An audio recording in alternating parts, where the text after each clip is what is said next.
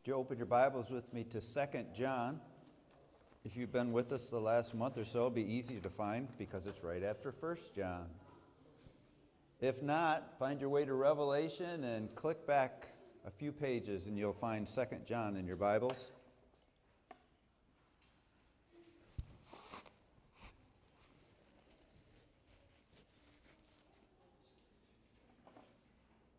John writes 4 letters during his imprisonment on the island of Patmos. In 89 AD, the emperor of Rome was named Domitian.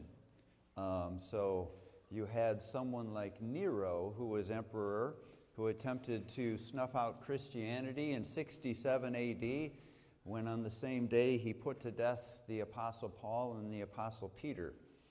And you have years later, decades later, another emperor named Domitian who, like Antiochus Epiphanes, considered himself deity. And he demanded that you consider him deity or you would be punished for it. So obviously the Apostle John did not consider Domitian deity, and that meant that in 89 AD he would be abducted from his home church, where he was a pastor, the church of Ephesus, and he would be taken to the island of Patmos. So in a few years after he was abducted, he would write 1st, 2nd, and 3rd John, and about 6 years after he was abducted, he would write the book of Revelation. And then in 96 AD, Domitian would die, and Nerva, the next emperor, did not demand to be God, and he also released the Apostle John, and that will come up in the message today. Let's pray before we begin. Heavenly Father, as we look at this personal letter written to a church where John was pastor of and taken from, and you see the heart of the Apostle John as he is receiving message about the obedience of the followers in the church that he has been taken from and the encouragement that he's received as a result. Help us to note the things that encouraged John so that we could do those same things and encourage you. In Jesus' name, amen. So I'm going to read the first 3 verses and we'll begin our way through this letter that John writes. He addresses them as the elder. John was an elder, an overseer, a shepherd. All those terms are the same person. Elder is a Jewish term that goes all the way back to the book of Exodus. So John calls himself the elder. To the lady chosen by God and to her children, whom I love in the truth. And not I only, but also all who know the truth, because of the truth which lives in us and will be with us forever. Grace, mercy, and peace from God the Father and from Jesus Christ, the Father's Son, will be with us in truth and in love. So each word seemingly in this address is important. And we will inch our way through it, and we will look at some other places in Scripture. So first of all, John calls himself the elder. So he's not only an elder, he's the elder from this church. And then he says to the lady, referring to a church body, which the church in the Bible is called the bride of Christ. So the bride of Christ that is locally associated to the Apostle John at this time is the church in Ephesus, a church founded by the Apostle Paul, by Priscilla and Aquila, by people like Timothy and people like Silas and people like Luke and people like Apollos, who founded this church in this Roman province of Ephesus. So he calls this church in verse 5, Dear Lady. And I think that that's a representation of not only is this a lady and a church, but it's dear to John's heart. That this is the church that John would have spent the most time in among the churches in the Bible. And John is addressing that here. So if we think of the history as we move into this, Jesus Christ dies on the cross in 33 AD, and on Paul's second missionary journey, I should say, which was from 51 to 53 AD, at the end of that journey, where he went up into Galatia, he formed those churches which are known in the book of Galatians, and he went out through other territories like Cyprus, where Barnabas was from, and different places, and he is winding down and coming up to Troas, down through Greece and Athens into Corinth, and he is really heading home. And as he is heading home, he makes a stop in Ephesus. And he goes into the synagogue, and he doesn't quite receive the same reception he did in Corinth. They want him to stay. They want him to preach more. And Paul says, well, if it is the Lord's will, I'll be back. And about 2 years later, Paul comes back. In between there, Apollos has been there, who has taught them about John the Baptist, has taught them about repentance, and they've given their life, several of them, to Christ, but they don't know about the Holy Spirit, they don't know about born again, they don't know about regeneration. Paul teaches them that. And as he's teaching them that, a wave starts coming towards him.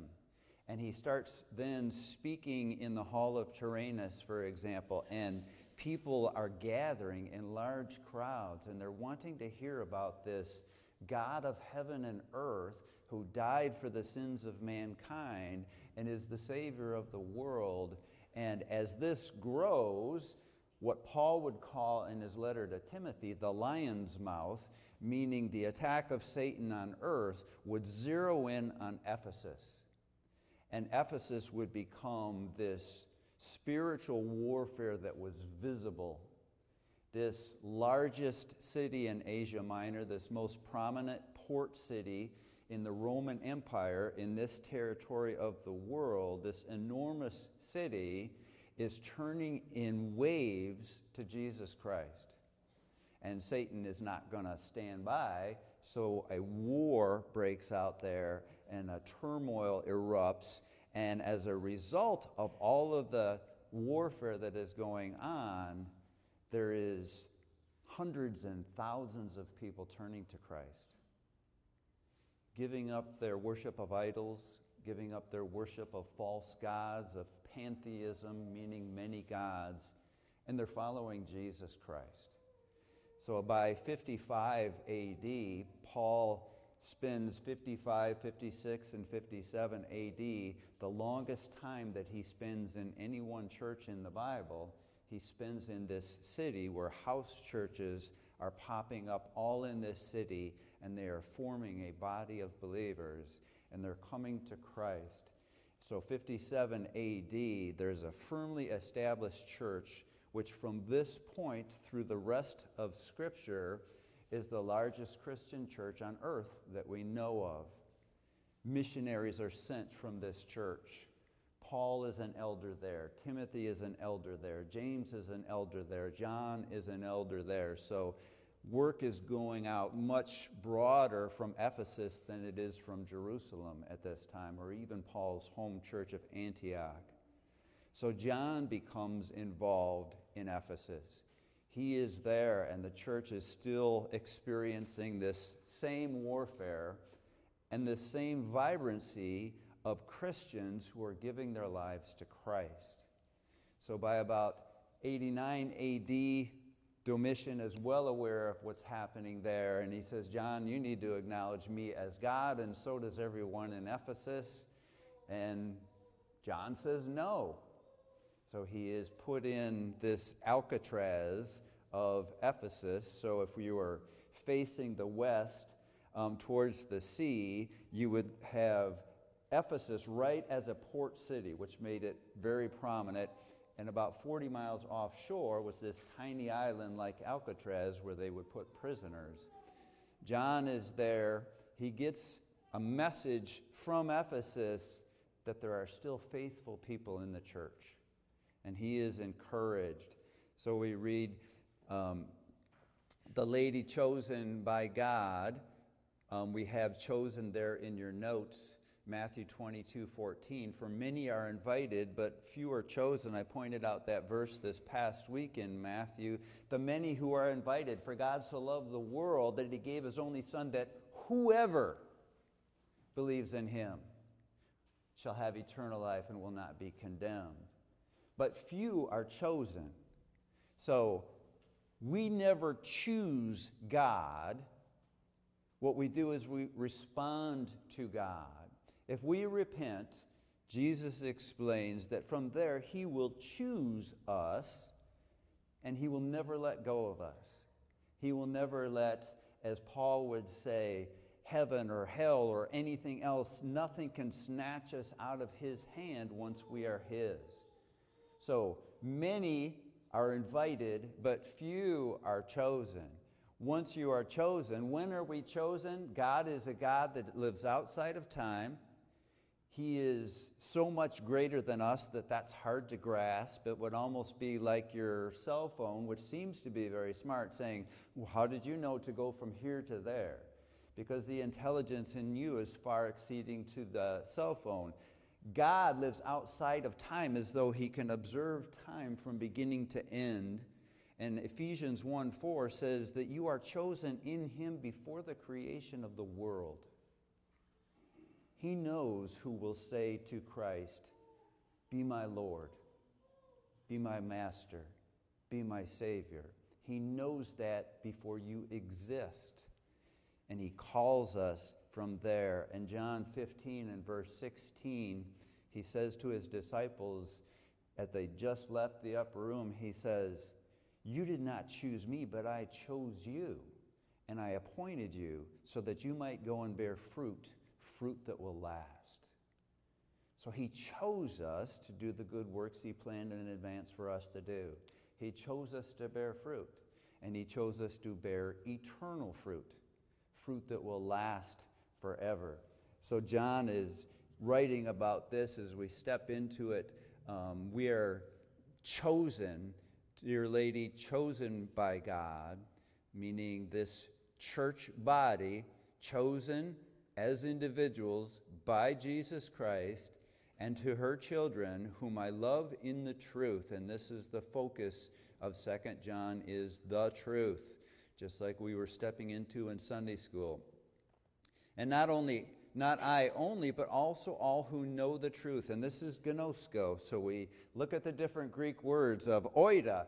Here's the truth. I recognize what it says. Okay, that's the truth. And then there's gnosko, this intimate, experiential knowledge of, I've stepped into what he told me to step into. I've followed him where he told me to follow him.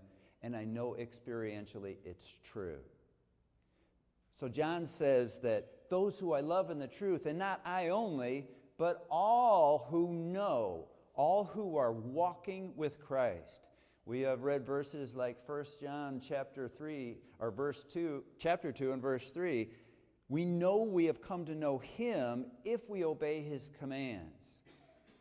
So John is saying here, not only me, but everyone who obeys Christ rejoices that you are living in the truth, that there are children in Ephesus that are living in the truth.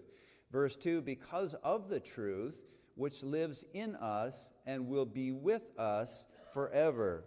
So we step more and more into this truth, and as someone said in Sunday school correctly, truth is a person. So the truth that is in us and will live in us forever is Jesus Christ. So everything that you know to be factually, objectively true came from Christ. So that starts with who he is.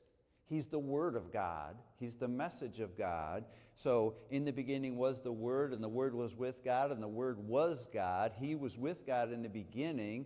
Later on it says the Word became flesh and made his dwelling among us. So the Logos, the Greek word, the message of God is Jesus. The messenger of the message of God is Jesus. Everything that we know to be true about God comes to us through Jesus. So Paul begins the book of Hebrews by saying, the prophets told us that in years past, but now he's here, and God speaks to us by his Son. Everything that is true comes from Jesus Christ. Everything God has to say about heaven, about hell, about you and I, about a relationship with him that he offers through the death of his Son, all of that truth, which comes from the Father, but it all comes to us by Jesus Christ. Even all objective truth, anything that you could name. The speed of light is 186,000 miles per second. That comes from Jesus Christ. Because the light that we have is the light that he gave us.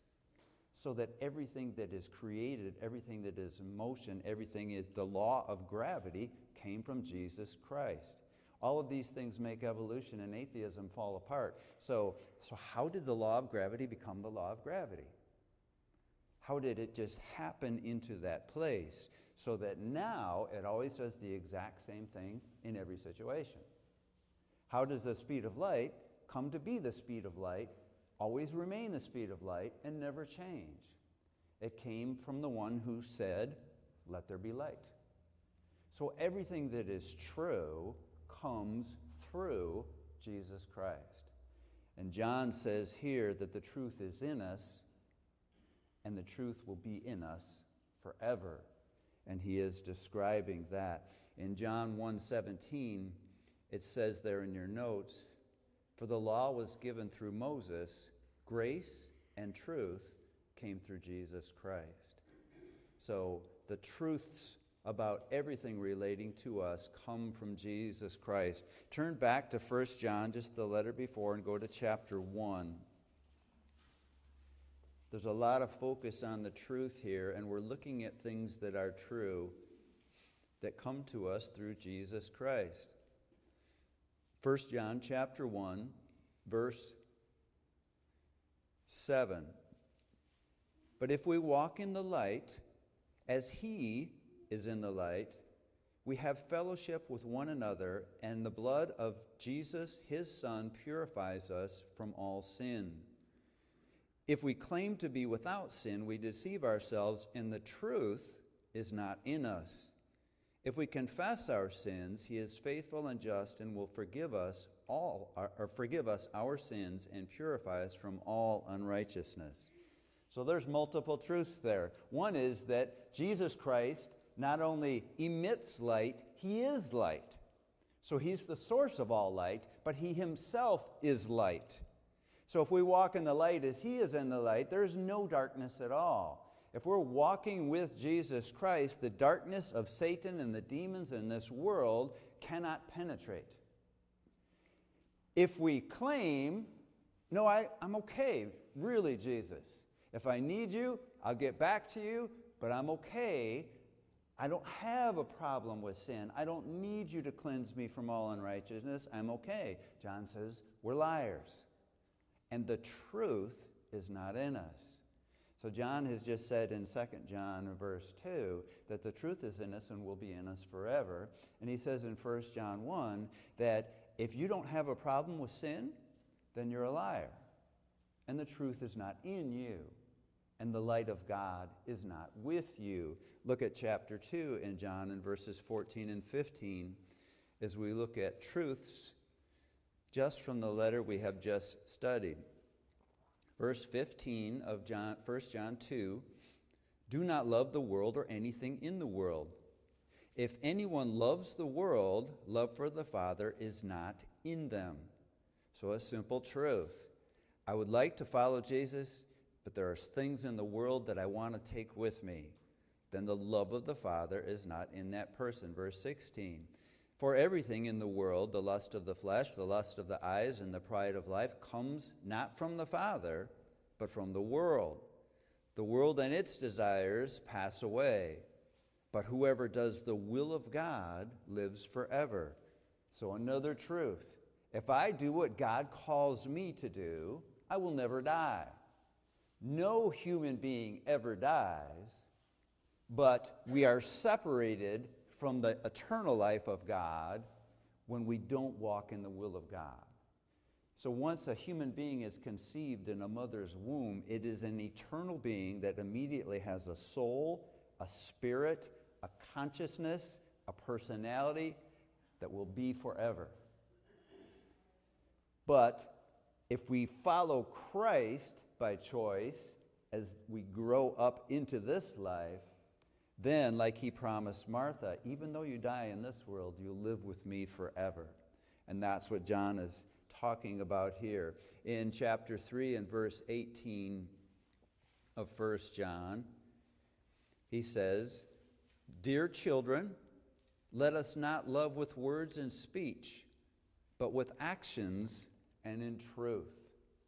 So what God calls true, God doesn't talk about when we're reading the truth, the truth, the truth. I mentioned to you that the speed of light is set in place by Jesus Christ. When he says the truth, he's talking about this. He's talking about what he has written down, what we can know about God, what he says about us, and how to follow him. And if we walk in that truth, all that God has to offer is ours. And he says here, effectively in this verse, which he says many places in the Gospels, I'm not really all that interested in what you say you're going to do. But here's what I'm interested in, what you do. So he tells a parable of two sons. One son, he says, I have this work for you to do. Now go out into the field and do it. And the son says, okay, I'll do it. Son number 2, I have this work for you to do. Go out in the field and do it. No, I won't do it. This son lied. And this son decided, okay, I'll do it. And he says to the Pharisee, which one is accepted by the master? The one who does the will of the master. Chapter 4 and verse 6 of 1 John. We are from God, meaning the chosen ones he's talking about who decided to follow Christ in 2 John 2.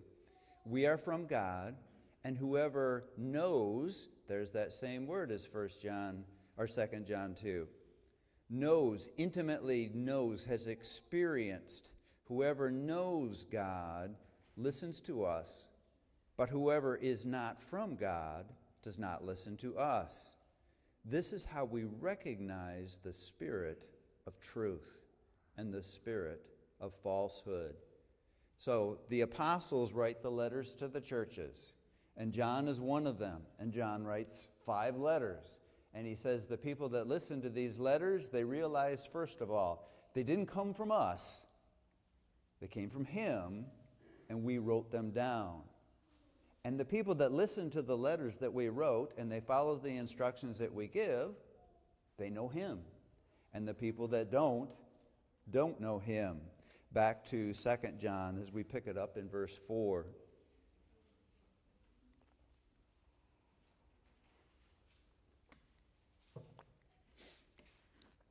Still focusing on the truth.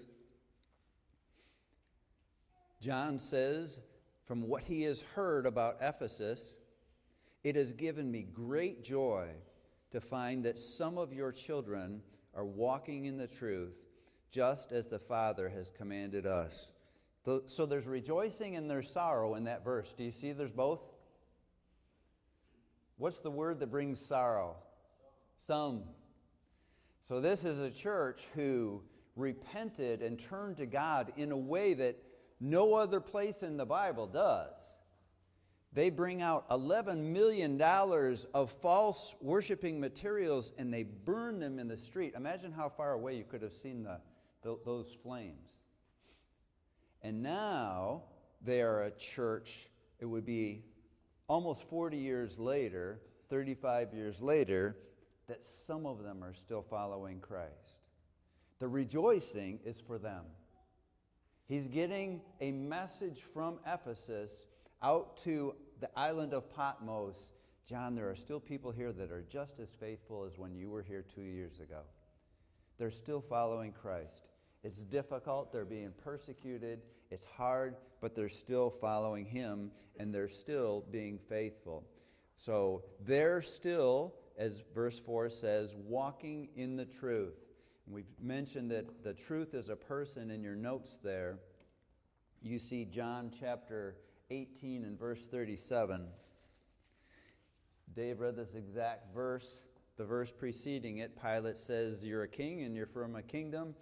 And in this verse, he says, you are a king then, said Pilate. Jesus answered, you say that I am a king. In fact, the reason I was born and came into the world was to testify to the truth. Everyone on the side of the truth listens to me. So, this tells us two important things in our witness to the world. What church do you go to? Well, I can tell you that, but that's not as significant as you think it is. What denomination are you? Well, I could tell you that, but it's not as significant as you think it is. What do you believe? I believe that everything that comes out of the mouth of God is true. And whenever that happens, it comes from a person.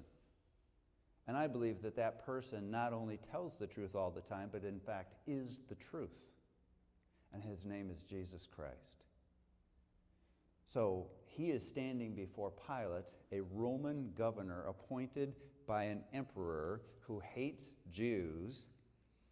And Pilate says, so you're a king then? And if we recap this conversation with Pilate, Pilate says at one point, don't you realize I could put you on a cross? I could set you free.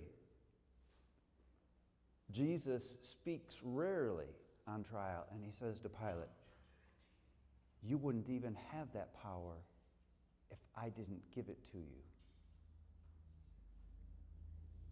Here's why I think Pilate's a believer. What do you think would happen to someone who said to a Roman official, I'm over you? You know what happened to Pilate? He was terrified. He was scared. You know what the next thing that he said to the crowd? I find him innocent. You imagine what one of the soldiers standing next to Jesus when he said that? Wait a minute, Pilate. He just said, he's over you. In fact, he said his kingdom's not even from this world, and all the kings in this world receive their power from that kingdom. He's innocent? I have nothing to do with him. He says that 6 times. So then Jesus says to Pilate, and this is important because this is an answer to a question. Why did Jesus come into the world? John 18:37, to testify to the truth. And everyone who stands with the truth listens to me, Jesus says. See, the world sees religion. The world sees hypocrisy. I'm a Christian, I'm a Christian, I'm a Christian, but I see your life, but I see what you do. I've heard about your church. I know about the things in this world. There's no hypocrisy in the truth, and the truth is a person. And his name is Jesus Christ. And he loves us in a level and in a way that we cannot understand. A level that takes him from a throne in the highest place in heaven to a cross and then to hell to pay the debt that I could never pay. And he comes back from that and says, if you're in the truth, listen to me and you will never die. And I think Pilate believed that he was telling the truth. In your notes there, Ephesians 6:14, we also looked at this in Sunday school. Stand firm then, with the belt of truth buckled around your waist, with the breastplate of righteousness in place. So in the soldier's armor, with the clothing that they wore, the clothing itself was loose clothing. They had specially made boots, they had especially made breastplates, and they had shields and they had swords. But what held everything together was this belt. And they buckled it on. And that's the picture, the visual that Jesus gives, is that let everything about you be wrapped in truth. If your boss asks you a question, tell the truth. If someone outside asks you a question, tell the truth. If they ask, is there heaven and hell, and how do I know, and who do I follow, tell them the truth. Be a truth bearer, he is saying. And Paul is saying that's how you defeat spiritual warfare, is that truth is a person, truth is what that person says, and ultimately you have to tell everyone this: everyone answers to him. Not the Father, not the Spirit, not the church, not the government, not the world. Everyone will answer to Jesus Christ. He created the earth. He created me. He gave me free will because he doesn't want me to love him as a robot. In my free will, I do bad things, things that I can never pay for. And he says, I paid for them all. And if you follow me, you will never die. Do you believe that?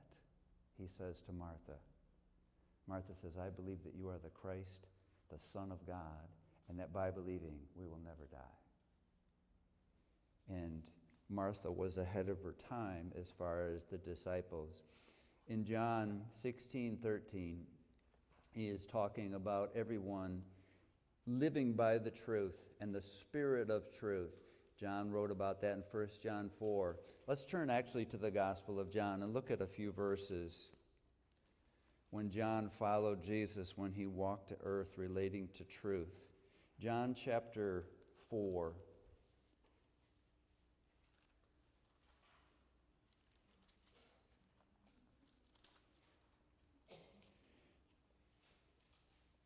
In John chapter 4, speaking to the woman at the well, verse 24, we'll read verse 23. Yet a time is coming and has now come when the true worshipers will worship the Father in spirit and in truth.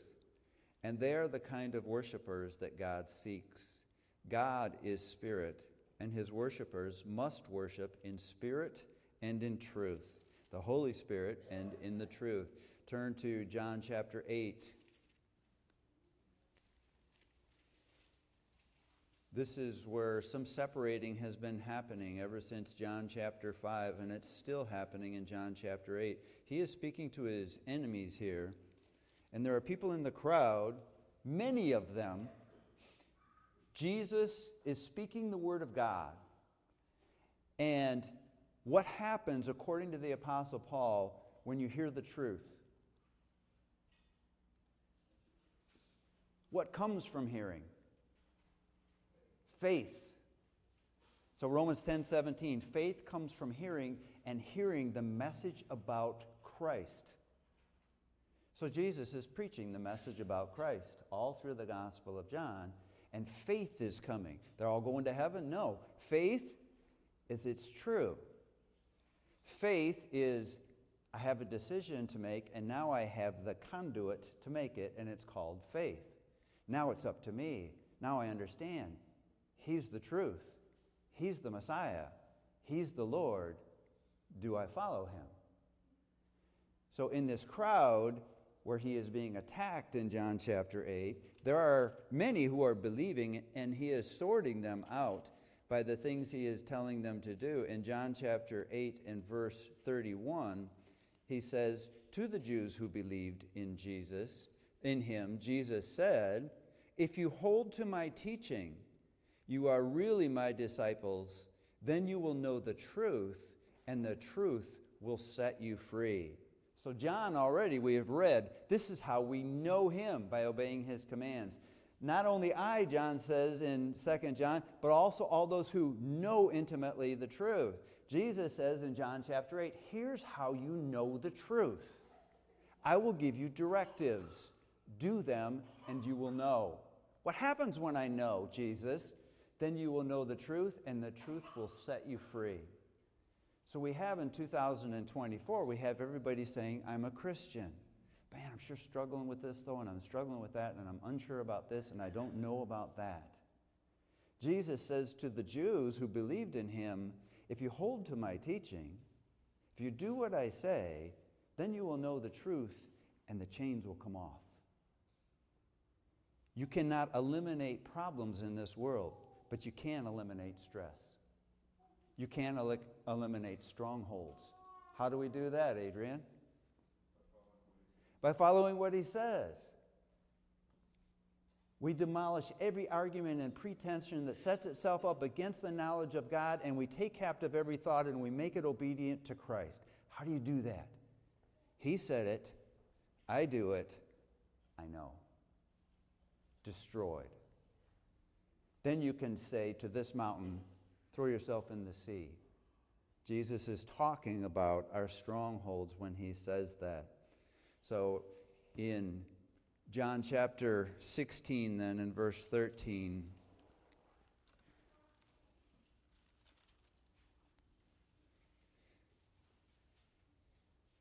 on the night he's about to be betrayed, Judas is just left to do that, and he is teaching his disciples these important things. And in verse 13, but when Jesus is talking about going to heaven, and the Holy Spirit is the one who will regenerate us, who will live in us, and who will be the one who is greater in us than the one who is in the world. But when he, the Spirit of truth, comes, he will guide you into all truth. He will not speak on his own, but he will speak only what he hears, and he will tell you what is yet to come. There's a lot in that verse. When the Spirit comes, he's going to lead you into how much truth? All truth. Where is that from according to this verse? Only here. How do I know that? Because the next thing he says is he's not going to speak on his own. He's not going to give you something that's new. He's going to speak what he's already heard.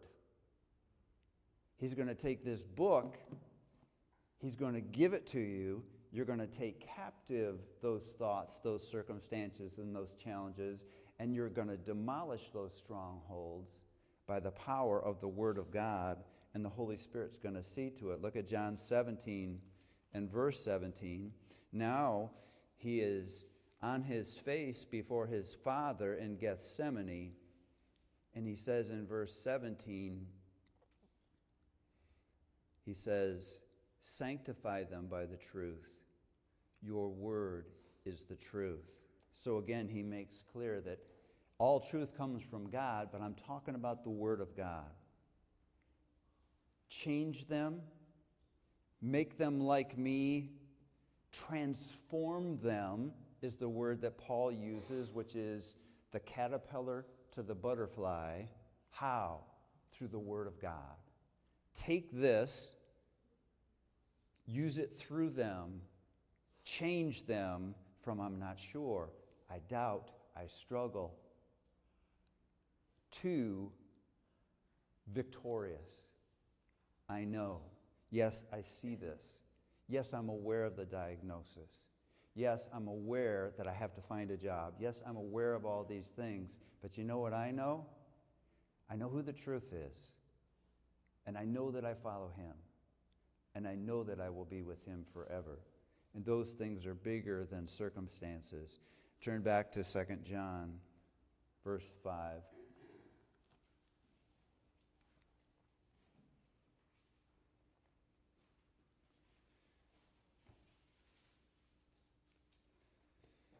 Verse 5, and now, dear lady, this is why this is kind of a tell that he's writing specifically to the church that he's pastor of, elder of, Ephesus. And now, dear lady, I am not writing you a new command, but one we have had from the beginning. I ask that we love one another. So first in that verse, John is talking about the beginning of the church, and he is talking about just a couple of minutes after Judas leaves Jesus to go receive 30 pieces of silver to turn Christ over to the Jews so that he can be killed. Now he's got 11 men who are going to give their lives for him, who are going to follow him, who are his. And he says, I give you a new command now. We're stepping out of Israel and the Old Testament, and we're stepping into an arena where the arena is only people who follow me. And the command is love one another. And he says in 2 John now, I'm reminding you. This isn't new. I've already taught it to you in Ephesus. I've already written it to you in 1 John. The command is love one another, verse 6. And this is love, that we walk in obedience to his commands. That definition comes up over and over again in the Gospel of John, in 1 John, in 2 John. And this is love, that we walk in obedience to his commands. As you have heard from the beginning, his command is that you walk in love. Love is obedience. Obedience is love. Obeying him, loving him, following him is loving one another. Verse 5, turn to Romans chapter 12, as Paul, in all of his letters, describes this love. So John is writing to this church in Ephesus, this dear lady. Paul is writing to Christians in Rome, and he's taking them from their conception, just like John is. In Romans chapter 12, in verse 1, we won't do much commentary here, so listen to the building from the gospel that has just been fully and completely defined by Paul in the first 11 chapters. Now he's addressing those who responded. Therefore, I urge you, brothers and sisters, in view of God's mercy, to offer your bodies as a living sacrifice, holy and pleasing to God. This is your true and proper worship. Do not conform to the pattern of this world, but be transformed by the renewing of your mind. Who will do that? The Holy Spirit. Jesus told us that in John 16. How will he do it? With the Word of God. Jesus told us that in John 17. Then you will be able to test and approve what God's will is, his good, pleasing, and perfect will. Stepping into the church, verse 3. For by the grace he has given me, I say to every one of you, do not think of yourself more highly than you ought, but rather think of yourselves with sober judgment, in accordance with the faith God has distributed to each of you. And he's talking about the body of believers in Rome, just like John is in Ephesus. Verse 4. For just as each of us has one body with many members, and these members do not all have the same function, so in Christ we, though many, form one body, and each member belongs to all the others. We have different gifts according to the grace given to each of us. If your gift is prophesying, which includes teaching the Word of God, sharing the Word of God, then prophesy in accordance with your faith. If it is serving, and serving is in every list in the Bible, in the New Testament. If it is serving, then serve. If it is teaching, then teach. If it is to encourage, then give encouragement. If it is giving, then give generously. If it is to lead, do it diligently. If it is to show mercy, do it cheerfully. Love must be sincere. Hate what is evil. Cling to what is good. Be devoted to one another in love. Honor one another above yourselves. That's like a dictionary for love one another. Whatever God has endowed you with, your talents, your treasures, your time, your spiritual gifts, your abilities to do them for others. And honor them in a way that puts them above you.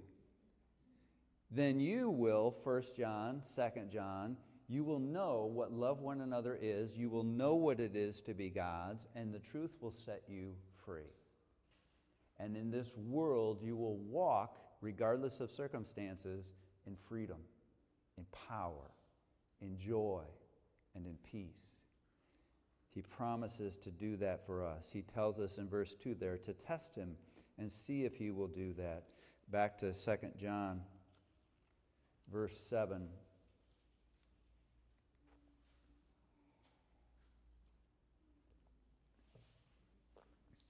This is what Paul promised would happen to Ephesus 4 decades earlier. It's already happening in Ephesus, and that's why he uses the word some in verse 4. So, verse 7, I say this because many deceivers who do not acknowledge Jesus Christ as coming in the flesh have gone out into the world. The emergent church, the New Age church, the things that are swallowing up the Bible-believing church today. Jesus is important. Jesus is good. Jesus tells the truth. Jesus didn't necessarily walk the earth. He didn't necessarily raise from the dead. This book that we read is my response and man's response to God and not God's word to me. All of those things are throughout the church today. And they were entering the church in John's day. People that do not acknowledge that Jesus Christ came in the flesh, that Almighty God was in the manger. Not a baby that came into being. Almighty God came from his throne, decided to be a baby, to walk the life that I walk, to stay sinless for my sake, to die on the cross for my sins, to return back to his glory, to offer me eternal life. The world doesn't believe that today. We'll take the baby in the manger. We don't want a king. We don't want a master. We don't want a Lord. And John says, I say this because many deceivers who do not acknowledge Jesus Christ as coming in the flesh have gone out into the world. Any such person is a deceiver and the Antichrist. Verse 8. Watch out that you do not lose what you have worked for, but that you may be rewarded fully. Sounds just like his letter to Ephesus in Revelation. Verse 9. Anyone who runs ahead and does not continue in the teaching of Christ does not have God. Listen to the instructions here to see how important this is to God. Whoever continues in the teaching has both the Father and the Son. If anyone comes to you and does not bring this teaching, do not take them into your house or welcome them. Anyone who welcomes them shares in their wicked work. Inside the church, I'm a Christian, you're a Christian. We believe this is true. We both believe it's true. Guess what else is true? Guess what else is good? I'll share it with you. Can I come over for supper? What would John say? No way. You can come over for supper. We'll go into this book. You make your case there. We'll study this together. And when you say this and this, we part ways. Because that church will be gutted if it becomes Jesus and. So Paul says in your notes there in Colossians 2:8, he says, see to it that no one takes you captive through hollow and deceptive philosophy, which depends on human tradition and the elemental spiritual forces of this world rather than on Christ. That is way more prevalent in the church today than you realize. It is, first of all, possible because we know the Bible less than any age that has ever been. So a lot of things like The Chosen, there will be some things in there that aren't in this book.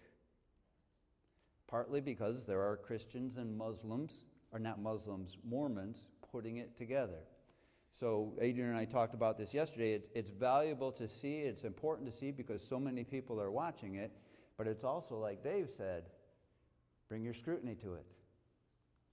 If God didn't say it, Romans 3 says, let God be true and every man be a liar. But what if Wayne has something that we all agree is good? And we're pretty sure God would think it's good too. As soon as you open that crack, Pandora's box is open. Then you can have people believing if we just baptize you, you'll go to heaven. If you just receive communion, you'll go to heaven. If you just do this, you'll go to heaven, because those are good things too. And John says, as soon as someone runs ahead of the teaching of the Word of God, don't fellowship with them. Because you know what happens? This is a sad reality. When a person who follows God and a person who follows multiple things comes together, they both do. That's why the church is in the condition today that it is in. In your notes, 2 Corinthians 11, verse 13 through 15. For such people are false apostles, deceitful workers, masquerading as apostles of Christ. And no wonder, for Satan himself masquerades as an angel of light. It is not surprising then that his servants also masquerade as servants of righteousness. Their end will be what their actions deserve. Paul says, Satan is out. He isn't at the seance. He isn't at the witchcraft class. He's standing right here. And he's pretending to be a preacher of righteousness. And he's pretending to say that, yes, this is true. And guess what else is true? And Paul says, why wouldn't they do that? Why wouldn't it be preachers who have robes and pulpits and platforms to preach from? Because that's what Satan does himself. Paul says Satan masquerades as an angel of light. So we read in 1 John chapter 5 and verse 6, if we walk in the light as he is in the light, there is no darkness at all. Satan says, I'm the light. Do you know that there is no verse in the Bible that says people see light when they're dying? That is light from an angel that follows God? So if they actually did see light, what is it? It's probably the masquerader of light, which is Satan. Verse 12, John says, I have much to write to you, but I do not want to use paper and ink. Instead, I hope to visit you and talk with you face to face, so that our joy may be complete. The children of your sister, who is chosen by God, send their greetings. So John is saying, this is a brief letter. I want you to know I'm encouraged. For every one of you that is walking in Christ, I want you to know from your elder, I have joy. And that joy is being sent from Ephesus to this island. And no matter what is happening here, that some of you are walking in the truth, I have joy. I am uplifted. And I have so much more to say to you, but I'm asking God, if it be his will, that he release me so I can come and see you. Turn to Revelation chapter 2. So in the progression of time, he's writing that about 91 AD. And he is writing the book of Revelation, which is John's primary responsibility, arguably, on the island of Patmos. We know God's future plan. We know everything that he's going to do from the rapture on, in large part because John was held captive at Patmos. And he's writing this in Domitian's last year of life. So just think about this in God's timing. John is abducted from Ephesus. He's put here, he writes 1st, 2nd, and 3rd John. He closes 2nd John. There's a lot more that I want to say, but I want to say it to you in person. I want to see your eyes. I want to hug you, shake your hand, find out who's walking with the Lord, but I want to do it in person.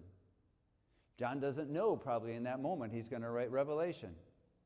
An angel comes down to him and he writes the book of Revelation and he concludes it. Domitian dies, John is freed, and he goes to Ephesus.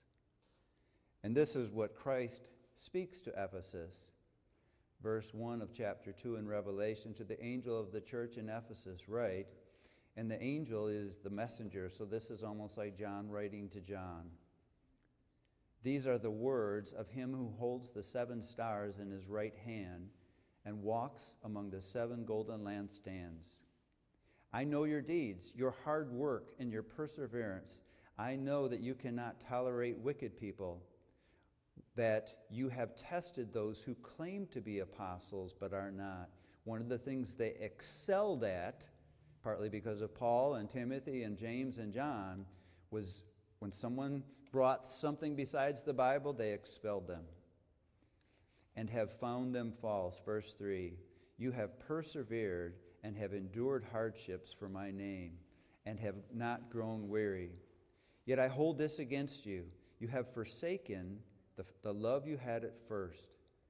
Consider how far you have fallen. Repent and do the things you did at first. If you do not repent, I will come to you and remove your lampstand from its place. But you have this in your favor. You hate the practices of the Nicolaitans, which I also hate. Whoever has ears, let them hear what the Spirit says to the churches. And this is the promise that we read about in 2 John. To the one who is victorious, I will give the right to eat from the tree of life, which is in the paradise of God. So in this letter in 95 AD, which is 5 decades after this church was formed, by the time John is writing 4 years earlier, some of you are still faithful. By the time Jesus speaks to them in 95 AD, you're still doing church, but you're not doing it for the same reason. You're not doing it for the one who holds the lampstand in your church. So he explains in the last verse of Revelation 1, the stars are the messengers, the angels. Angel means messenger, the one who brings the message, and that he holds them in his hand if they're telling the truth. And he walks among the 7 lampstands, and Adrian and I talked about this yesterday. A church is a church in God's eyes when Christ puts a lampstand metaphorically down and says, he is the head of the body, the church, and in everything so that he may have the supremacy. In that house, lampstand. He says to Ephesus, you're right closer to the edge than you realize. You're still doing church. You're still doing Christianese. But you're not doing it for me anymore. And if you don't repent, I will take my lampstand back. But the strongest thing they have going for them is that they hate the Nicolaitans. What's a Nicolaitan? A Nicolaitan who brings their ideas into church and puts them both on the shelf. God's word, what I think is good. And John tells us in 2 John, you better deal with that person. Because it won't be long if you don't before ideas are equal to God. So John is about to deliver Revelation and these letters to his home church, and he is anticipating the joy of now when he gets back, he has to find those who are still faithful, because it is not the church quite that he left. Heavenly Father, help us to take the simple directives from today, that if we follow him, it's not complicated. I don't have to be a theologian. I don't have to have great understanding. But I have to look to the truth himself for my answers. And I have to accept that what he says is the only thing that he accepts as truth. Help me, help us to do that in Jesus' name. Amen.